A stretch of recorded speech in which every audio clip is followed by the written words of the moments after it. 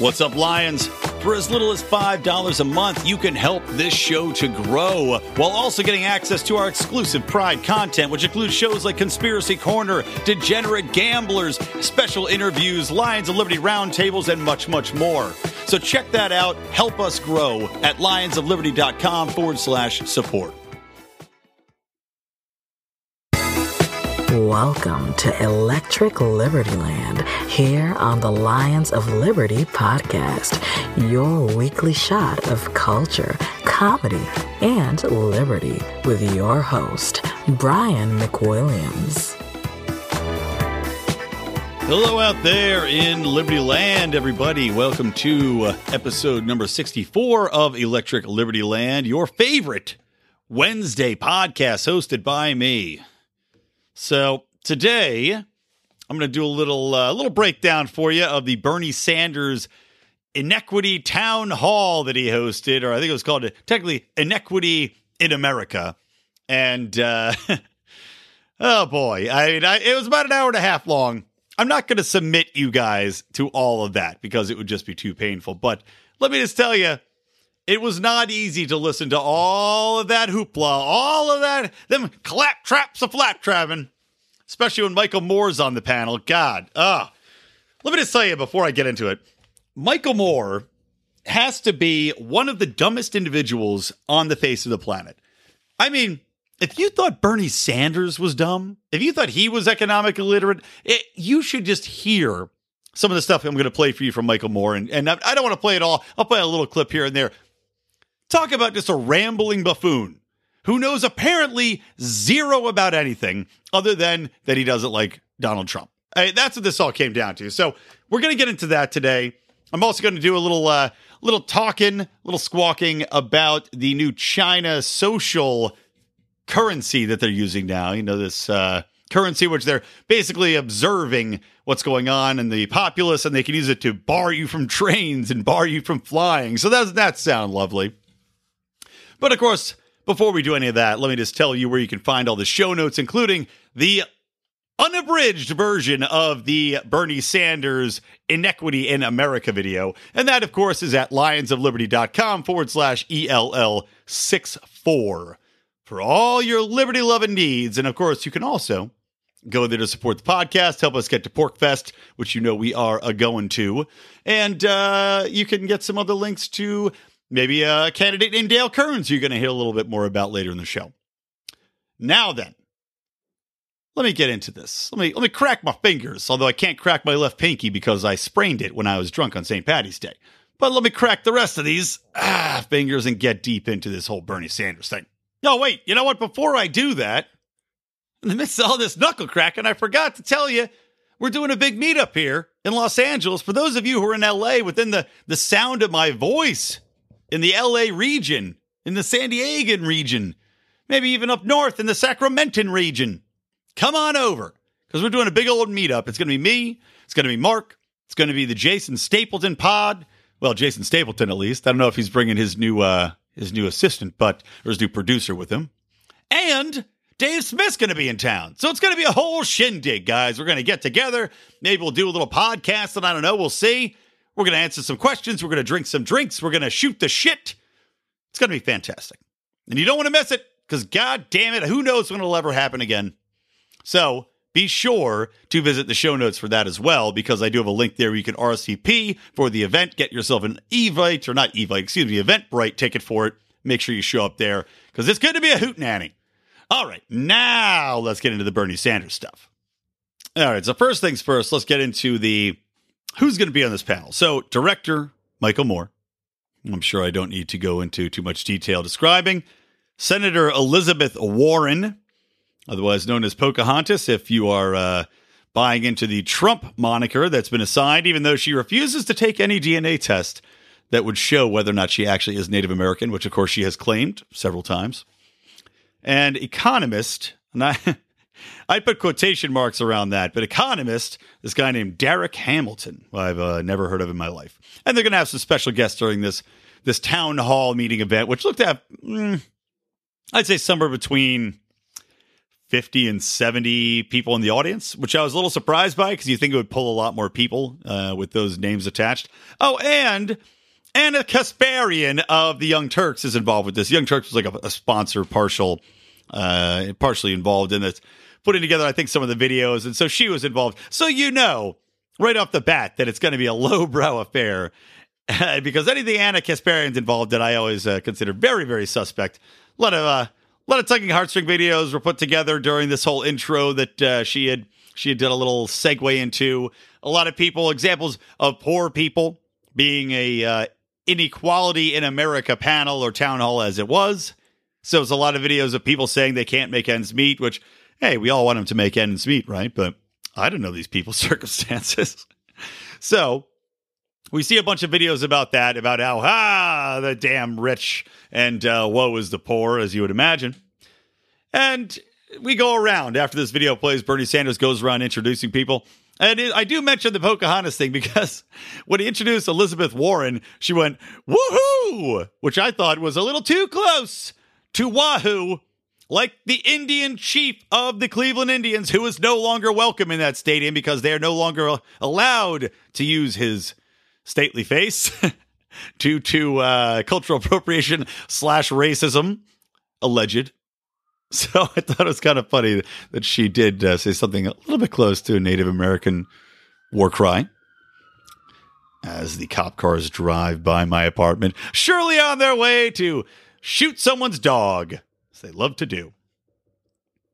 So it gets into it. Basically, they all just kind of get into the whole, there's a big inequality thing. Warren goes off on a little tangent to start off with about how she was a waitress and making $50 a week and able to go to a community college for that much money. Now, granted, this is back in 1940 or whatever it was. But she's able to do all that, and that's why, we need that, and we can't have, nobody can get an education for $50 a week anymore, a real education, which you could do something with. Now, granted, I am highly, highly suspect, even more suspect of her claim that she was able to somehow get a full education on $50 a week because, number one, you can't graduate from a community college. Number two, even if you're in a community college, you're basically getting intro courses to go on to another university. You would have had to get a scholarship if you're only making $50 a week. You would have had to do something additional. So this story from the start, it sounds like complete bullshit to me. Anyway, so she goes on and on about that and how, we need to invest more in education, as if there was more money to go around it, as if more education was spent then than now, by the way. It's like she's positioning it as though when she was a waitress going to this community college, we had, as Americans, put so much more money into our school infrastructure. No, absolutely untrue. America puts way more money now into infrastructure. First off, the Department of Education probably wasn't even in existence then. I believe the Department of Education came into existence in 1960.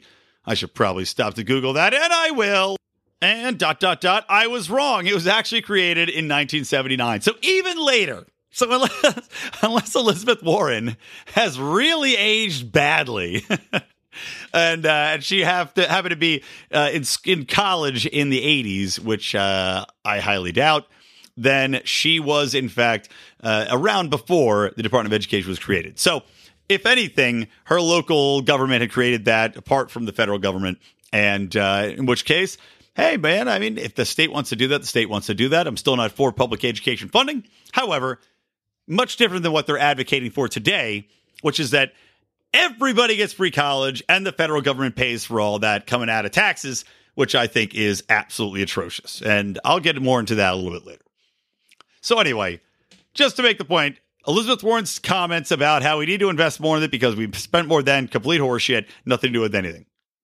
Now then, moving on, Derek Hamilton gets introduced. He's talking about natural disasters affecting the poor in America more, which I suppose is true because they probably don't have the insurance, etc. But he does make a good point during his introduction about those having a tougher time that were previously incarcerated. If you listen to anything to Felony Friday, John Odermatt's fantastic show that runs here. Did I say Odermatt? John Odermatt's fantastic show that runs every Friday here on Lions of Liberty. then you know just how difficult it is for people that have been incarcerated to get jobs, to get a fair shake, especially when so often they are incarcerated for complete jokes of a crime, including smoking marijuana.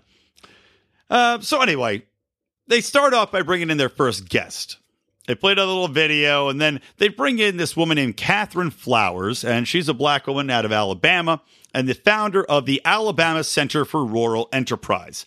Now, you'd think with a name like that, she might have some background in economics or being an entrepreneur or business of some sort, that she's done anything whatsoever that would be in the business field. But it turns out she actually is from the teaching field. She was a teacher, I believe an elementary school or high school teacher, not sure exactly which. And so, really doesn't know what the hell she's talking about and is coming from a very statist point of view. So she goes on. I'm just going to play this. But she goes on to talk a little bit about people living in trailer homes above sewage. And anyway, it gets a little confusing. Let me play a little clip from that for you. What I've seen since I've returned to the area, because I grew up in Lowndes County, Alabama, I've seen raw sewage underneath mobile homes. I have seen people invest in on-site septic systems that they are told by the state health department to purchase, and it's running back into their homes.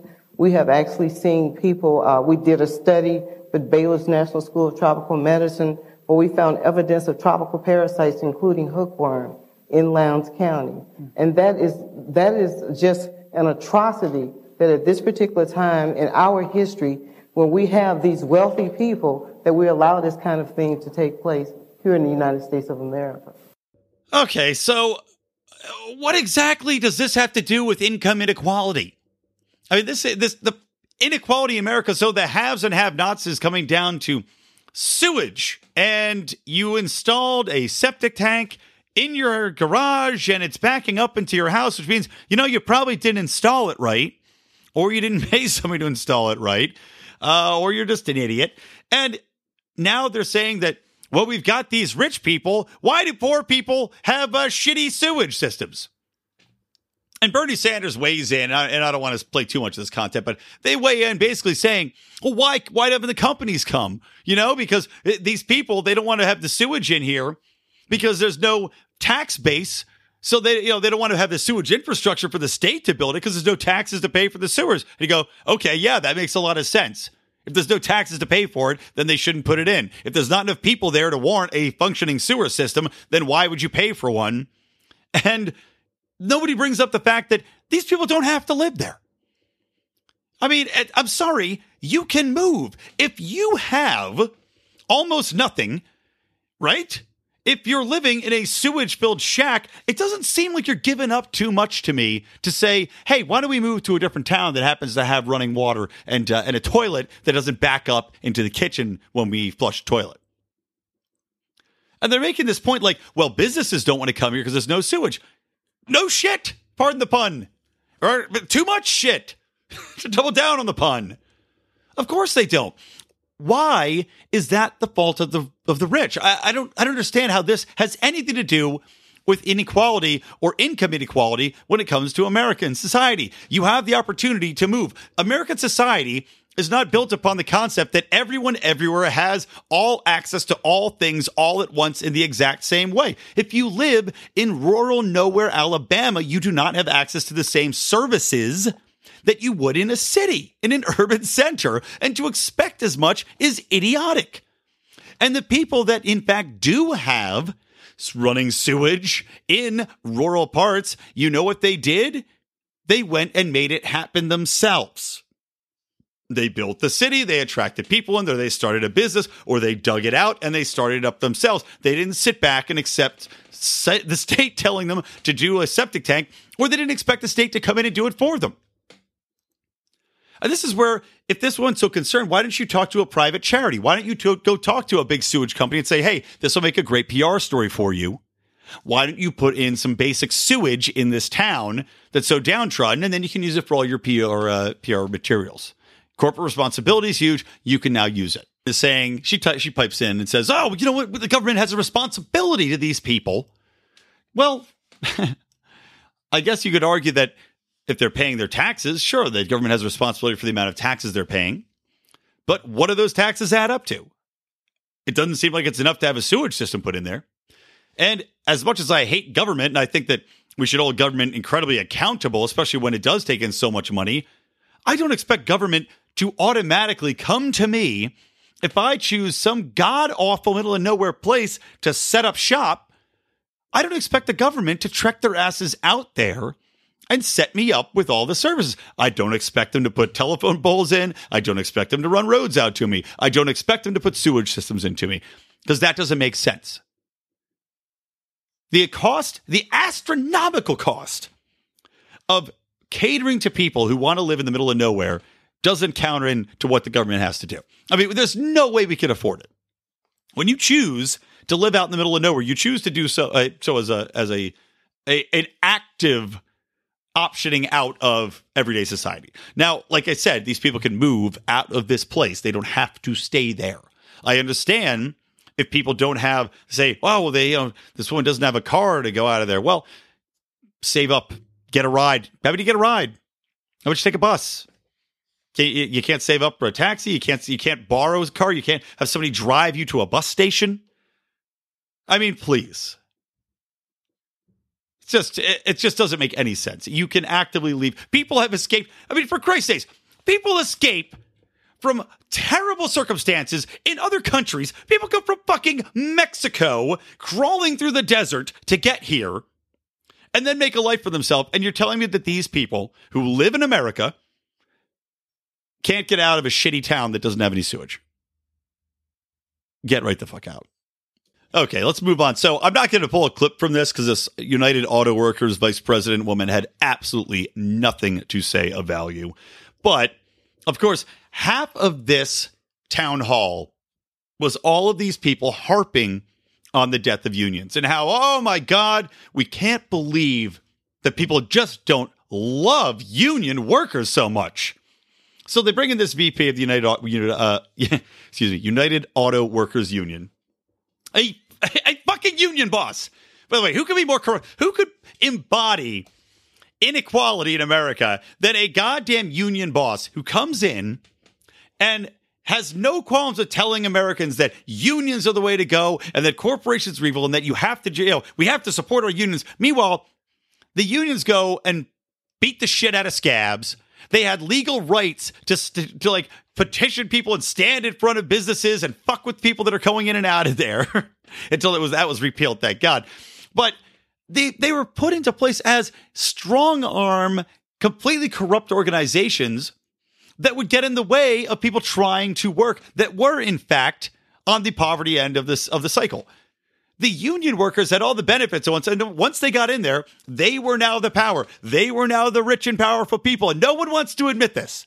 No one wants to bring this up during this inequality town hall that's happening. That the union bosses make more money than all the people in the audience combined. That the people that are just basically trying to pay their bills, trying to feed their families, can't get through the fucking picket lines. And if they do, they're called scabs and they blow up their cars and they beat the shit out of them in the streets when they leave.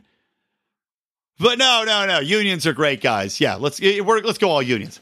So this chick comes in and sits down and she goes, well, it's just the lack of unionism for the wealthy is the cause of wealth inequality, and she talks about the 1/3 of manufacturing workers are subsidized, right? She doesn't say how, which is probably by the government to encourage minority or disability payments, because a lot of union workers, if you're doing manufacturing jobs, there's a lot of chance that you could get hurt there, take on disability payments. Maybe you're encouraging people to hire minority workers, encourage people to hire people with disabilities. I'm just saying, they don't tell you how these people are subsidized or in what way they're subsidized, if it's medical, if it's physical, if it's mental, maybe they're depressed. It's such a horseshit stat. And then she's complaining that they're not paying what they used to be paid. She's crying because the union has lost money and lost work to Mexico because these companies can pay $3 an hour instead of the $30 an hour that union workers get. No shit. No shit. Why should they be forced to stay here? And that was her conclusion, by the way. And Bernie Sanders supports that. They all support it. We need to force companies to stay here and work here. That's great. That's what everybody wants. America, the land of opportunity, where you're held prisoner if you want to start a company and forced to use American labor, because these unions have ruined the American labor force to the point where they can't afford to stay here anymore and sell their products at a reasonable cost. And nobody brings up or acknowledges that by forcing these high wages on manufacturing companies that basically just get passed along to the consumer, that we're, again, hurting the poorest individuals out there. The rich, they can pay a premium for a car because American workers are getting paid $30 an hour with full pensions and full benefits and all this other shit. They can afford to pay that. You know who can't afford a 30% increase in the cost of their car? The poor. No, this is lost on everyone I know. Okay, everybody on this panel, nobody wants to bring that up. All these super smart people talking about income inequality. And by the way, can we get one person that would have argued anything sort of reasonable during this town hall? Of course not. No, not on Bernie Sanders' watch. No cognitive dissonance. Anyway, Elizabeth Warren later on did have a decent point, just talking about how wages have flattened out compared to the top 10% who are getting the money first, especially from the bank bailouts and corporate cronyism, which, of course, is a solid point, and also inflation. And that's a real point. Good job, Elizabeth. But she doesn't want to admit that it's not just due to blatant greed from the corporations. Well, it's also due to the government. It's due to the bailouts. It's due to the Fed being able to print money to the tune of trillions of dollars and then lend it directly to the financial institutions to bail them out or to give them more liquidity so they can, in turn, lend the money out. But of course, they're not getting hit with the inflation like the rest of us are. They're getting that nice new money first before it gets out into the world, before the cost of everything else gets pushed up. So, of course, yes, I agree with you, Elizabeth. It's not fair. But that is crony capitalism, and that is facilitated by government, which you love so much. This is the same thing that Bernie Sanders refuses to acknowledge. He wants to increase the size of government to take care of everything, but meanwhile, all of the inequality that is systematic in our society has to do with the government and its influence on everything. Like I said, no cognitive dissonance there, though. All right, let's get to something a little bit funny again. Like I said, Michael Moore was such a goddamn big fat baby joke clown that I got to play this. I don't even know what it was. Because that none of his points made any sense during this entire town hall. Half of it was him talking about making movies and patting himself on the back and stroking his ego. Half of it was railing against Trump. And in between, I guess let's say 49.5% and 49.5% on either side, was this 1% bizarro world story about golf. When they took over the factories in the middle of winter in Flint. And that's where the middle class really began with those strikes. And it allowed working people who didn't have an education to have a decent life, to be able to send the kids to college, to be able to do these things. And this has been ripped from people. And I've been waiting, Bernie, for the moment. And I think it is coming.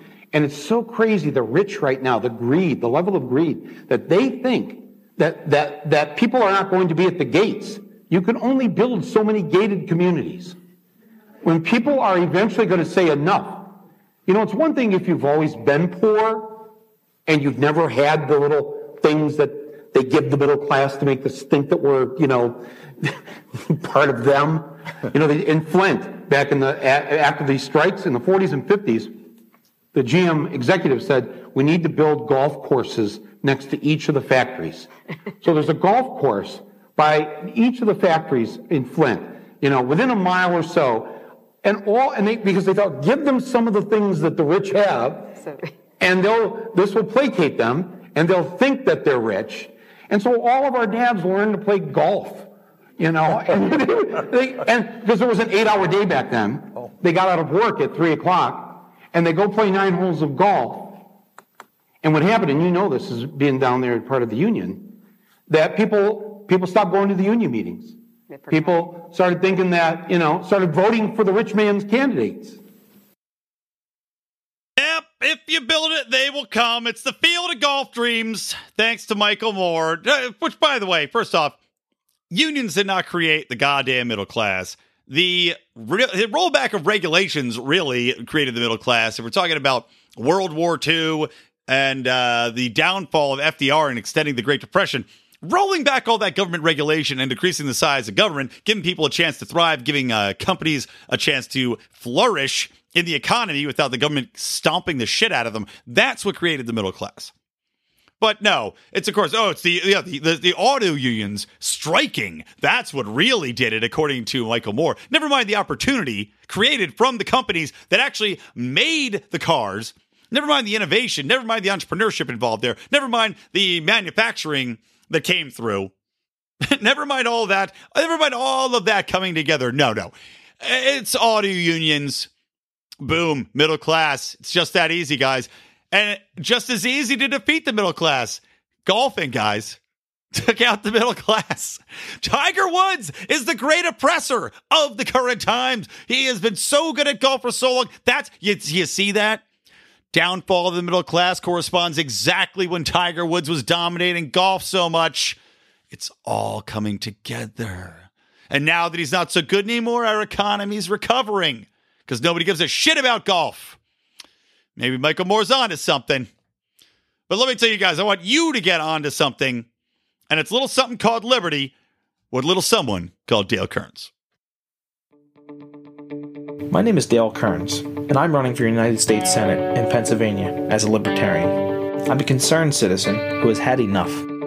I work as a project manager for an electrical contractor in southeastern Pennsylvania. There I manage large commercial and industrial projects. I'm a husband and a father of 2 energetic little girls. I'm running to advocate for a society where my girls have more liberty, not less. Will you support our campaign? Unlike my competitors, I'm not a career politician. I don't have millionaire and billionaire donors. I'm running for Senate in Pennsylvania because I want to take the message to Washington that we want government out of our lives. Will you let me be your voice? Let me be the voice that says we will not walk quietly down the road to serfdom. The voice that says we need free market solutions. The voice that says we need to end the failed war on drugs. The voice who will fight for the forgotten man, non-violent offenders wasting away in prison, and addicts who are afraid to speak up and seek the help they need. We are seeking members for our campaign team. I encourage you to apply. We need donations to help us spread the message of liberty across the state. We can go on hoping for liberty to happen, or we can fight together. I hope you choose the latter and join me today. Find out more at dalekearns.com. Paid for by Dale Kearns for office. All right, we are back with Electric Liberty Land, episode 64. You can find all the show notes for today's episode at lionsofliberty.com/ELL64, including, as I said, the unabridged version of this Bernie Sanders town hall. So let's bring it back in with Derek Hamilton talking about the minimum wage and people making under a certain amount of money an hour and his basic thoughts on wealth, which are deep. 45% of homeless individuals work. Say that again. I want everybody to hear that. Actually, I'm slightly off. 44% of homeless individuals work. Yeah. But obviously don't earn enough to get themselves out of their situation so that they can have decent housing. 40% of workers are in contingent insecure jobs as defined by the General Accounting Office. 44% of workers earn below $15 an hour. So that's the context in which we're in. But I'm going to shift gears a little bit and say that if we really are talking about a middle class and economic security, we need to talk about wealth. And if we look at wealth, we know wealth is both the beginning and the end of economic insecurity or security. Guys, wealth is the most important thing in being economically secure or insecure. Somebody give this man a second position at the university because he has cracked the code. The hell? Thanks. Wait, deep thoughts, Jack Handy. Hey, man, if you drop your keys in some lava, forget them because they're gone. Thanks, Derek. Jesus Christ. Idiotic. Now, the statement about homeless working, again, this is another statistic where I am sure homeless people work. Now, the question is, how many of the homeless people that are working or not working, how many of them have mental issues, how many of them have addictive substance issues, and what ways in which do they come into these circumstances? those are questions we don't know the answers to. We also don't know how many days a week they're working. We don't know if they're working purely to fund a substance abuse problem, in which case probably it would be a lot better to have things like places they could go to get heroin needles, get help, or have places that they can go in which they could have some voluntary charities to help them out with free food, free clothes, free housing, get them back on their feet, work programs. A lot of these homeless might be former felons. They might be former drug abusers that were thrown out of the street or thrown out of hospitals for their use. They might have been put in jail for their use and criminalized, and thus they couldn't get a job when they came back out. There's a lot of things that we just don't know the answers to.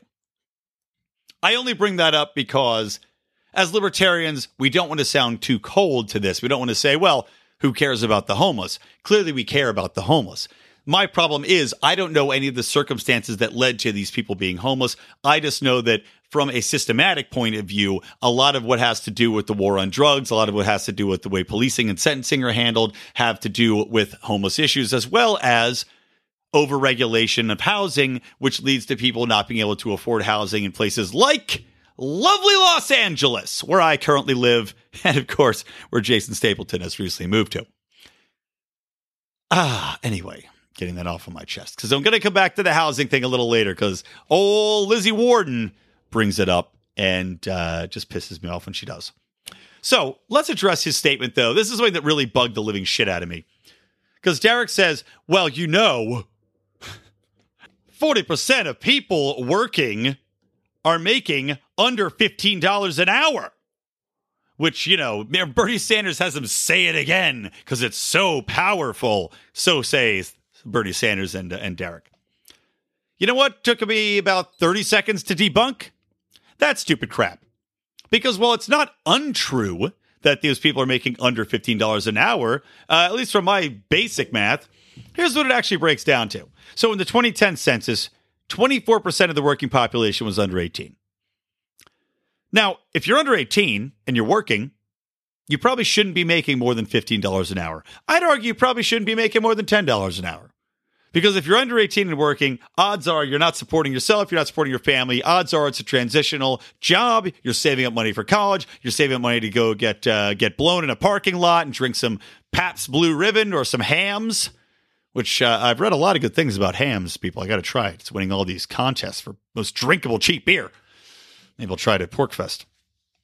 So anyway, if you're under 18, it makes a lot of sense that you're not making that much. So that's 24% of that 40% figure. Let's just cross that out right now, okay? So let's see, what about the other 16%? Well, how about we add in college students working part-time? Because if you're going to college, you're over 18. So how about college students that are working part-time while they're in school? Again, to get some extra scratch. Maybe they are paying their way through school, although the recent studies that I read said that a lot of them were not. In fact, they were either on student loans or their parents were paying for it. But a lot of kids were simply working during their time to make extra cash on the side. So this recent poll said 70% were working some sort of job while in school. So while I don't have an actual number of population on that, I got to think that's pretty high. Probably a few million people out there doing that.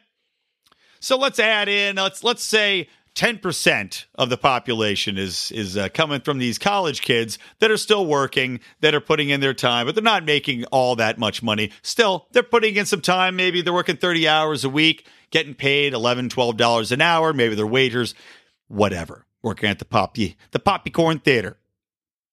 And then we haven't even talked about the other people that are working at the lower end pay scale, the people that simply don't have the skills to be paid more than $15 an hour. Let's say the people that are mentally handicapped, or let's say the elderly that are either haven't even managed their funds that well, so maybe they're working a few hours a week just to keep it going. Maybe they're like my mom and they're just bored out of their gourds, so they're working at an old folks home. Putting in a little time just to get a little extra scratch. But really, they're doing it just to kill the time of the day because they go stir crazy otherwise. What about those people? What about the people that are just simply goobers? There's a lot of goobers out there. Man, they don't even have to be disabled or elderly. What if they're just simply content sucking off the teat of America, working a little part-time job, getting subsidized another way, or maybe they're not even getting subsidized. Maybe they just live in a place that's incredibly cheap to live. I mean, God, you go out to Modesto, California, you can live off $11 a day working at Carl's Jr. So were we saying that this 40% of the people making under $15 is some sort of crime against humanity? No. They're making it out like it's some attack on the middle class. Let me tell you something. The middle class did not get where it was on working at Carl's Jr. That's basically a starter job. That's a stepping stone. That's a job to show that you're competent. That's a job to show that you can actually be trusted with the minimal amount of responsibility that it takes to function in the workplace. And then after you've proven yourself, you move on to something bigger and better. You're not supposed to stay working this job forever. And in fact, I've argued this before, and I'll argue it again. By making a quote-unquote living wage, all you're doing is trapping people in that existence. Congratulations. You now have a job which you can live at for the rest of your life. Without, in theory, so they say, government assistance. That existence will subsist of staying in the exact same economic strata, never getting ahead, never having opportunity to move ahead because you have now confined yourself to this one job which pays you your living wage. So you've essentially accepted a little stasis field that you put around yourself, and you're happy to stay there content forever until you die of probably a coronary eating McDonald's fast food every day. So congratulations. Idiotic point. So this guy then later goes on to drop this little ditty. This is a quick one. We know that if you are a head of household and you're black and you graduated from college, your family's wealth position is lower than that of a white family where the head dropped out of high school. So this feeds into the narrative of, can we simply work hard, study hard, and address inequality? The answer is no. Those things are important. Education is important in its own right. So when Senator Sanders proposes that we should have tuition-free public education, absolutely. But as an end unto itself, we exaggerate the economic returns to education, particularly for marginalized groups. So you gotta love that. The guy admits straight up that education's overrated, that he basically says, it doesn't really matter that much in regards to economics, but still, let's give everybody free education. Hey, it ain't his money, right? Meanwhile, that stat he throws out there is pretty damning, talking about black heads of household having less median income than white people that did not go to college. Now, the thing is, and I went in and took a look at this study, and I'll link to it as well, so everybody else can see it. One of two studies I found, but this one is done in 2013. Median wealth by race and education. It had found that 51.3 thousand is what the median white household had. Meanwhile, the white family with a household leader who did not go to college, that was what they had, 51.3. While the median black family and Hispanic families with a college degree had a net worth of $25.9K for the black families, $41K for the Hispanic family. So that little detail, though, median wealth by race and education, with this strong note in this study, a family's education level is defined by the education level of the head of its household, is very important. Because what we're going to find is that I'm sure of this. I'm 100% sure of this.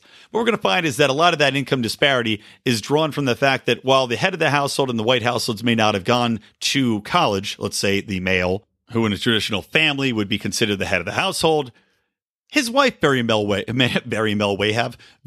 may have. And I would say with that kind of income disparity, probably did, in fact. Let's not to mention that there is a lot more families that stay intact within the white community and the Hispanic community compared to the black community. I would argue some of that is cultural, but a lot of it has come from that. A lot of that culture has come from the environment that's created by the government, which again falls back on the drug war. That again falls back on over-policing of black neighborhoods. That again falls back on people being basically having their families broken up because of the use of drugs or the use of a plant that we consider a drug, which really isn't a drug in most places anymore.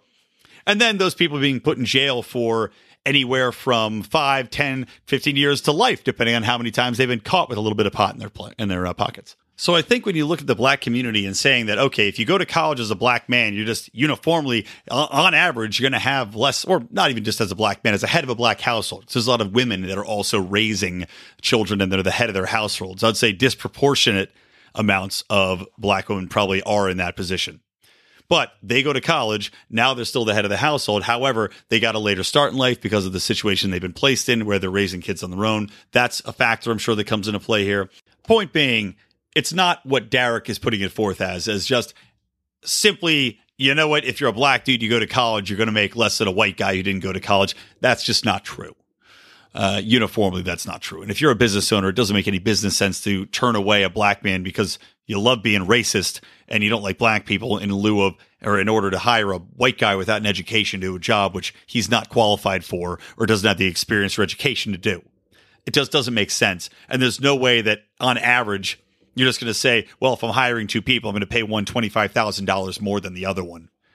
So there's a lot of things that are going into this study or into these results that he is talking about. I'm not saying that all of them are necessarily right that lead to that kind of inequality. However, I do think that it's much more nuanced than he'd like you to believe. All right, let's do a little bit about Elizabeth Warren and on housing and wealth. And then I'm going to wrap it up by coming back to Derek with some final thoughts of his, and then we'll just finish up on that.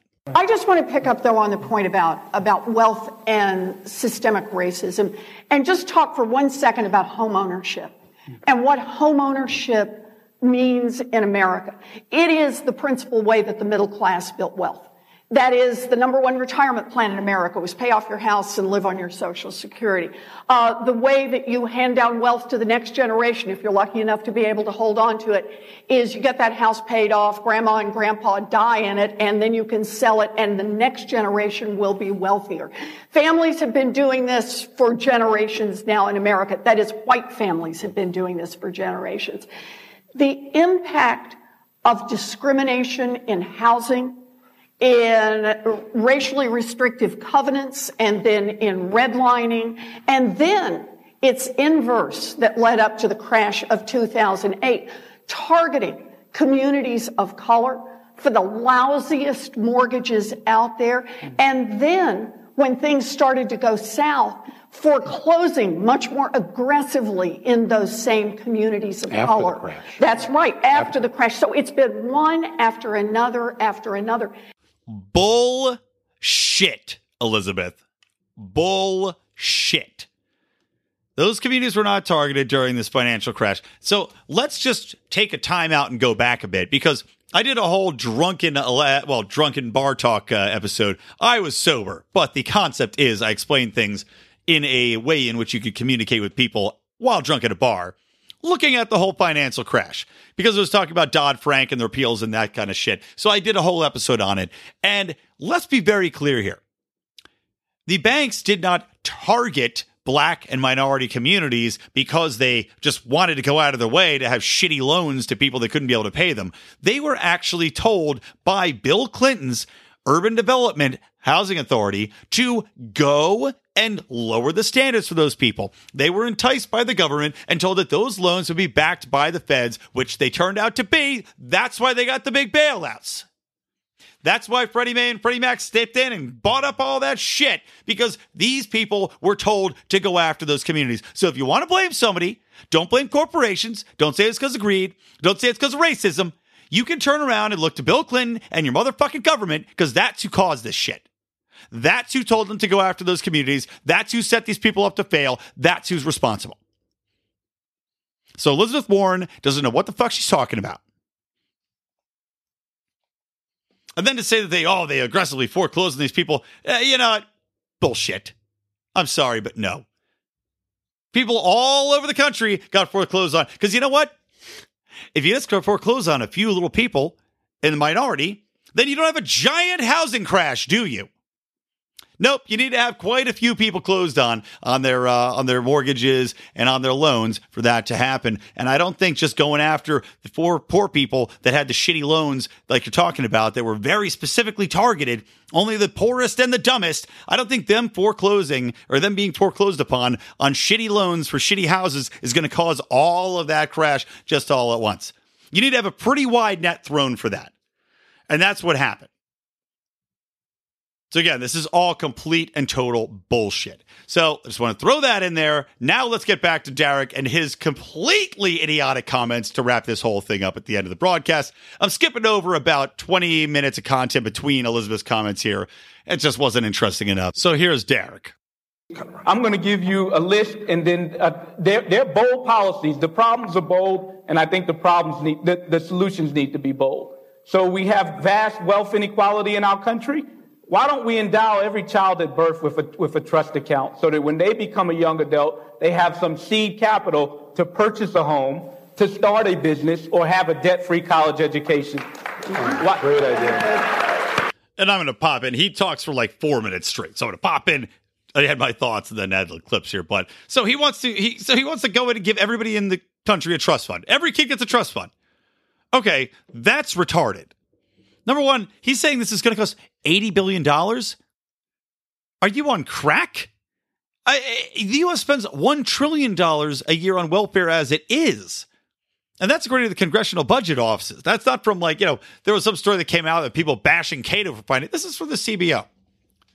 $1 trillion a year on welfare spending, and that's not even counting Social Security and Medicare. That's on welfare programs. That's on entitlement programs. So we're just going to give everybody how much money? What exactly do you consider a trust fund for seed money to start a business? Because you can't start a business on $200. Seed money to start a business or to go to college and not have to pay for it. What is that, $50,000 each? Because that's a lot of money, man. And there's no way in hell we are going to be able to pay for that. Okay, next thing. We could talk about a federal job guarantee. Why don't we remove the threat of unemployment altogether? Why don't we eliminate working poverty altogether? Oh, I know. That's called socialism, dipshit. You know that thing that's failed miserably everywhere else it's been tried ever, where you guarantee someone a job and then nobody ever tries to work because they're guaranteed a wage? We could federalize credit scores, for instance. Should we have something so determinant in people's lives left in the proprietary private sector that has different incentives?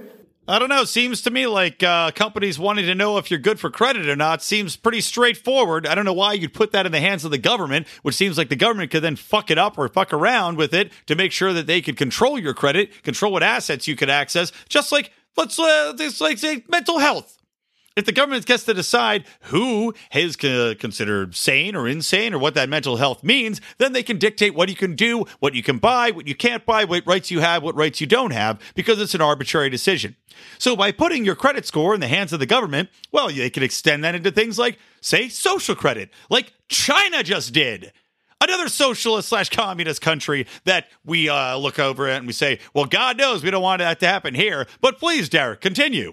Postal banking so that we ensure everybody has a bank account. Why would I want the government to be in charge of my money? Why would I want them to have possession of my money? Why these people are the most brainwashed status. I mean, this guy is the most brainwashed status that I have ever seen in real life. He just wants the government to control every facet of your life from start to finish. Never mind, like I said, the government's to blame for a lot of the ills and the inequality that he is talking about. But no, let's turn it all over to the government, man. They know what's best. They're going to do what's right for us. Never mind that half the segregation in America was their fault. Never mind that the laws allowed for slavery to happen in this country for a very long time. Never mind that. The government, that's all good. Why doesn't the EEOC proactively go out and audit firms that receive federal dollars to see if they're discriminating? Oh, I know. Here's why. Because number one, why would they proactively audit somebody that they don't think is doing anything wrong? Because that's a presumption of guilt. And if you're a business owner that happens to be working in the government, I don't think you should always have to be worried about the business being audited all the time to see if you're being racist or not. when there's been no allegations against you for being racist. Meanwhile, now do you have to handle somebody to hang on your staff all the time to handle all of the race regulations that you're put through? Do you need a racial auditor to work for you 24/7? Do you need all sorts of red tape and all sorts of documents and all sorts of shit that's going to slow down and cost your business money and take that out of your pocket and put it into the pocket of the government to pay for all of this licensing and regulation? Never mind the lost costs of hours wasted on this idiotic bullshit. How about that? That's a reason for you, Derek. We know we have a divided economy with the resources unevenly distributed. We also know that when we think about race, it becomes apartheid-like. So if we really want to address our race problem, I'm going to say something bold, but America needs to come to reckoning with this. We can redress inequality, and we have lots of programs to do so.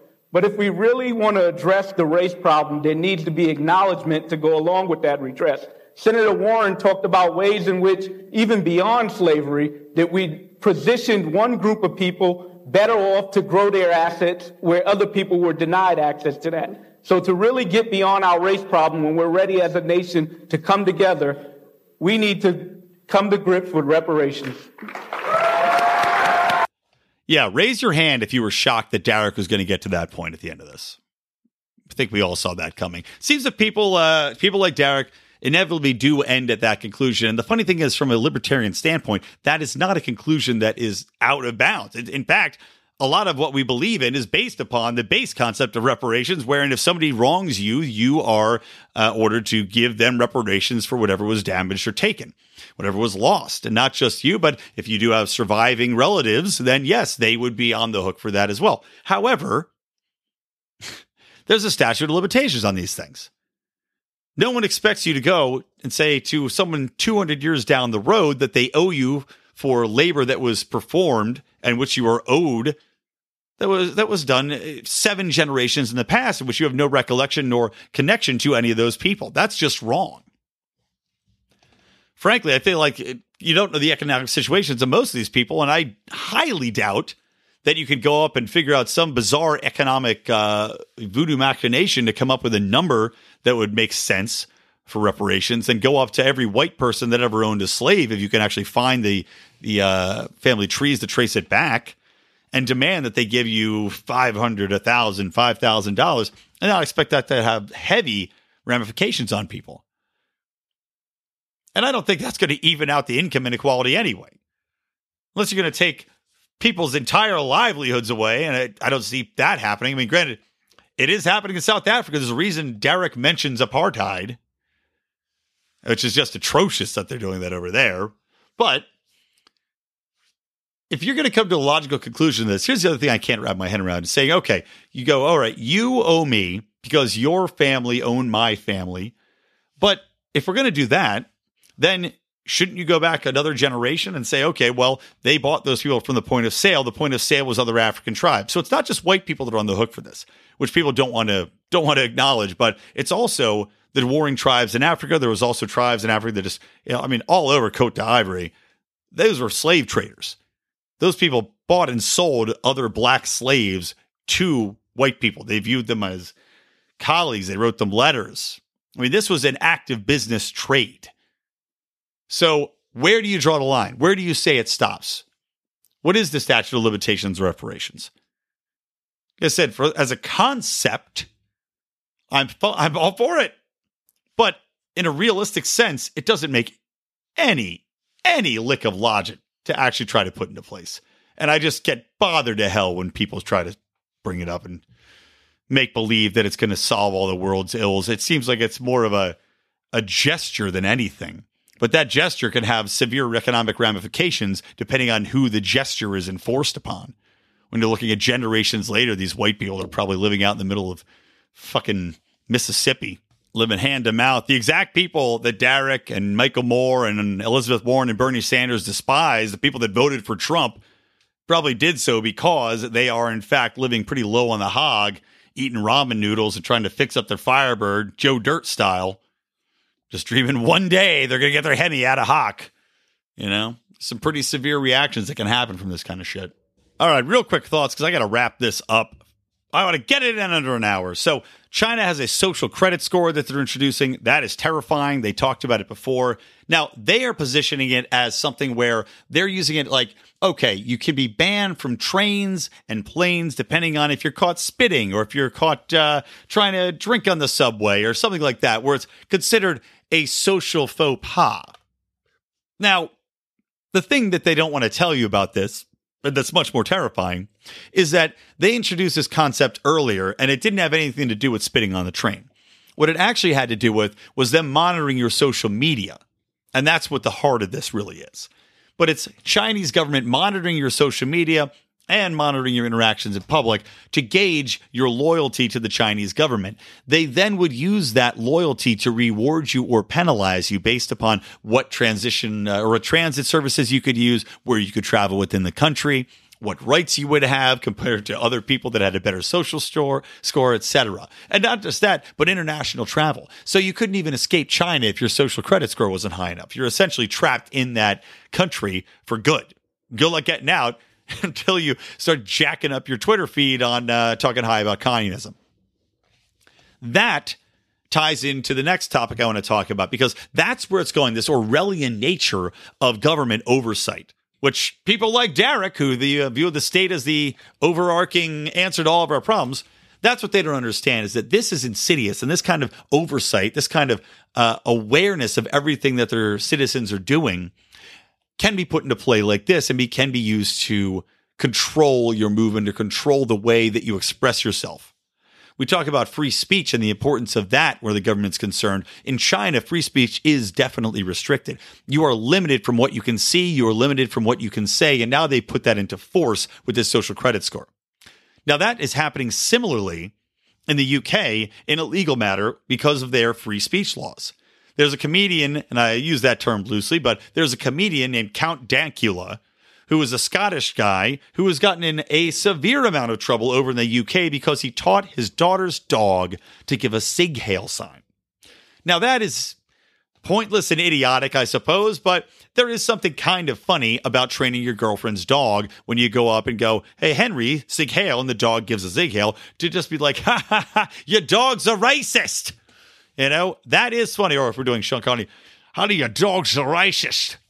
So, hey, it's dumb, it's funny, it's free speech. There's nothing that should be said about that. However, in the UK, there are hate speech laws in place that have made that illegal. So Count Dankula is now facing fucking jail time, if you can believe it, because he taught a dog how to do a stupid trick. And it's one of those things where you go, all right, even if you're the most ardent defender of this kind of nonsense, even if you say, no, this has to happen. You know, we need to protect people. We can't have people going around doing Nazi stuff. You got to know better, because you have to see things like this happen and say, well, this is just taking it to the most ridiculous conclusion possible. And if this can happen to this goofball, what makes it think it won't happen to you for something equally stupid? Not to mention, this is a way the government can control what people can say and do, because by labeling something hate speech, you make it illegal. If you can make saying something illegal, you can then make conversing freely illegal. And I tell people this all the time, just because you don't like people saying Sig Heil or you don't like the Nazis doesn't mean that tomorrow something that you do like might be made illegal by the majority. Because that's what this is coming down to. That's where democracy falls apart. And that's why free speech has to be above the democratic process and untouchable. Because once there is a democratic majority in place, they can push through a law that says, well, you can't say that. And in fact, you can't say any of the things that we don't agree with. Now, while some of those things could be abhorrent, like the N-word or like Nazis, well, there might be some things that actually aren't so bad that have to be said, that can be put out there.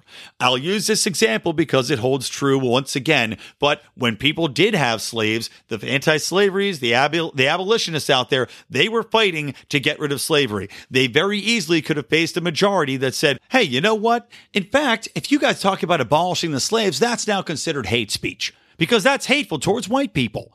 And if you talk about freeing slaves, that's an assault on our rights. So, in fact, we're going to arrest all of you that want to free the slaves, because that's what can happen. That's why you have to protect free speech. Because while you don't acknowledge it, while you think that you're always on the side of right, you might not be. Because you know what? The same assholes who had slaves back in the day, they also thought they were right. Funny how that works out.